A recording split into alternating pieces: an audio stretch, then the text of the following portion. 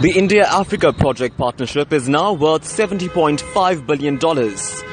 This economic partnership, facilitated by India, nurtures development in African countries through foreign direct investments and training centers called Centers of Excellence. Dr. Naushad Forbes is the president of the CII.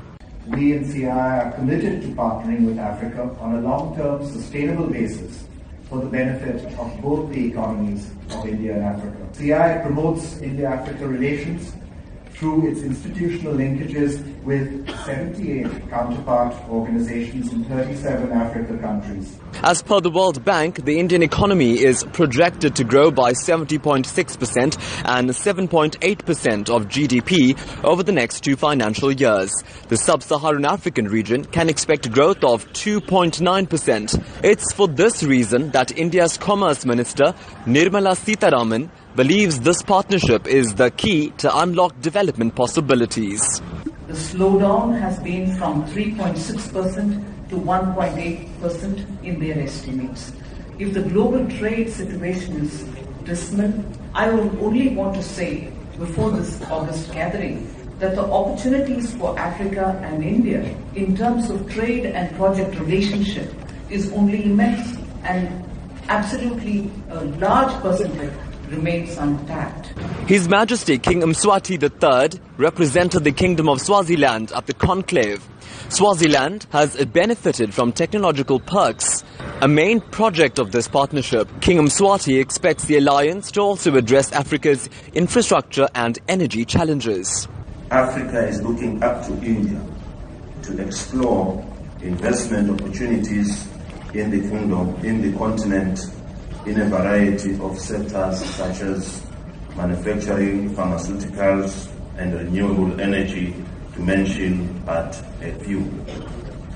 We also look to India to help finance infrastructure development projects that can contribute to sustainable development that improves the socio-economic landscape of our people.